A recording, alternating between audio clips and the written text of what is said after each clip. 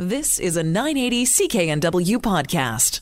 We have been talking a lot about what's been happening in the United States with the separation of children from their families as they have entered the United States. We know that the president did sign an order to stop that. However, now much of the focus is on the thousands of families already separated and the work to have them reunited, to get them back together again. So what are the long-term effects of children being taken from their families? The American Association of Suicidology has taken a look at this, and we're going to talk more about the findings, some of the research that's been done there. David Klonsky is a professor with the Department of Psychology at UBC, not part of the AAS, but can certainly talk to what the research says and what some of the concerns are that are being raised right now. Professor Klonsky, thanks for being with us. Good morning. Good morning. Do we know what long-term effects there can be when a young child, is separated from the parental figures? We have a decent idea, but it's also not just long-term, it's also short-term. Interpersonal separations are one of the most common triggers for both suicidal feelings and also suicide attempts. And we also know over the long term that disruptions in parental care not only predict increased chances of feeling suicidal, but they're one of the subset of variables that even among people who feel suicidal, most of those people don't make suicide attempts, but disruptions in parental care are one of the predictors of not just feeling suicidal, but progressing from those feelings to actual suicide attempts. And does the research look at the length of the separation? In general, separations or disruptions that are not just longer, but more intense and more traumatic, using that term in the general sense, will tend to have larger impacts. And so, certainly the kinds of disruptions we're talking about, where they happen in very salient ways, very scary ways, with very little information about when this will end, and with very little what we call perceived control, are a more severe version. And I would imagine, too, in a situation like this, we're already talking about a scenario where there likely has been trauma, there's been stress and upset for a family to be in the predicament, to be in the situation where they're illegally crossing into another country, to then have the separation on top of that. I would imagine the research has also looked at putting all of those things together. For sure. We know that what motivates suicide more than anything else is overwhelming pain and hopelessness that there's any way out of that. We know that for people who are struggling with those things, a strong sense of connection can keep them alive, keep them engaged with life and looking for better options. And so the kinds of thing we're talking about, families in terrible turmoil and then who get separated in a very abrupt way, there's almost no better way to put someone in terrible pain, feeling that they have no hope or strategy for getting out of this, and disrupting their connections all at the same time. It is a recipe for increased suicide risk.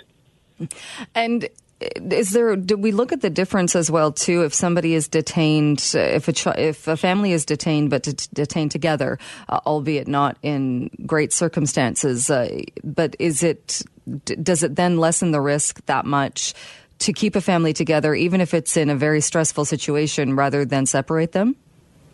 I suspect we don't have very specific research on your exact questions speaking to it, but everything we know would suggest that keeping the family together would help. It would make the situation that much less scary and uncertain and traumatic, and it would also allow family members to draw upon each other for support. It's also important to remember, though, that people are resilient and that we should do everything we can to minimize these situations. At the same time, people are not being condemned, or if people have gone through this kind of thing, they shouldn't feel that somehow they can't live a productive life. So on the one hand, we do want to recognize that. We don't want to take away people's resilience if they've already experienced something like this. But on the other hand, we absolutely should minimize and do everything we can to protect people from these situations. Well, and I would imagine, too, that would be part of it, in that if years later, after something like this has happened, somebody is feeling suicidal or somebody is having these feelings but not quite sure and thinks, oh, well, I should have gotten over this by now, or isn't quite sure where they're coming from, is there still that stigma or still that reluctance to even acknowledge it and to try and figure out what it is that's making you feel that way? Yeah, I mean, people are complicated, and so it's hard to know exactly the mechanisms by which these experiences, they'll be profoundly negative for basically everybody. But for some people, they could still be struggling many years later. For other people, they may have these negative memories, but be doing somewhat better. We don't know exactly why it goes in some ways, in some cases, and others in others. At the same time, these are the kinds of things that shake your sense of safety and security in the world. So when something's going wrong and you don't, and you have this background of you can't even count on your family for safety and security, that does make it that much harder to grapple with the world, to maintain an active, confident approach despite adversity. And so that might be one way that it puts people at increased risk. At the same time, there are a lot of resources available. There are treatment professionals available. There are communities that provide support that are available. And so there are options for folks. And what about the age of the children? And not suggesting it's okay at any age, but does it make a difference if we're talking about a 5-year-old or a 12-year-old? I don't know if it makes some sort of quantifiable difference. Certainly, there's going to be qualitative differences. To the extent the child understands what's happening or doesn't, that will have a large effect on their just subjective emotional experience of it. In terms of short-term suicide risk, younger children, they can feel terrible, but they fortunately don't usually take their lives, in part because they're probably not cognitively capable of sort of putting all that together. Whereas children, as they approach 12, 13, 14, they do become capable of that. And there have been selective reports of teenage-age children who have been separated, at least in the U.S., trying to run away, but in some cases trying to attempt suicide.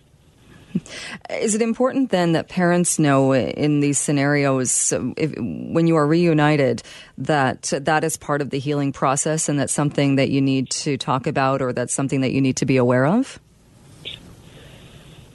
We have a lot of ability to heal naturally from traumatic experiences, but they all will start with some version of reconnecting with supports, reconnecting with whether it's a family or community or both, that gives a sense of safety. So I think it'll vary a lot, case by case, how much someone needs to specifically actually talk about what happened. But reuniting people with their support systems and with their families, there's going to be no more important first step. All right. Professor Klonsky, we'll have to leave it there, but thank you so much for your time this morning. A pleasure to be here. You've been listening to a 980 CKNW podcast. Listen live at cknw.com, the Radio Player Canada app, tune in, Amazon Alexa, HD Radio at 101.1 FM HD2, and on the AM dial, 980 CKNW.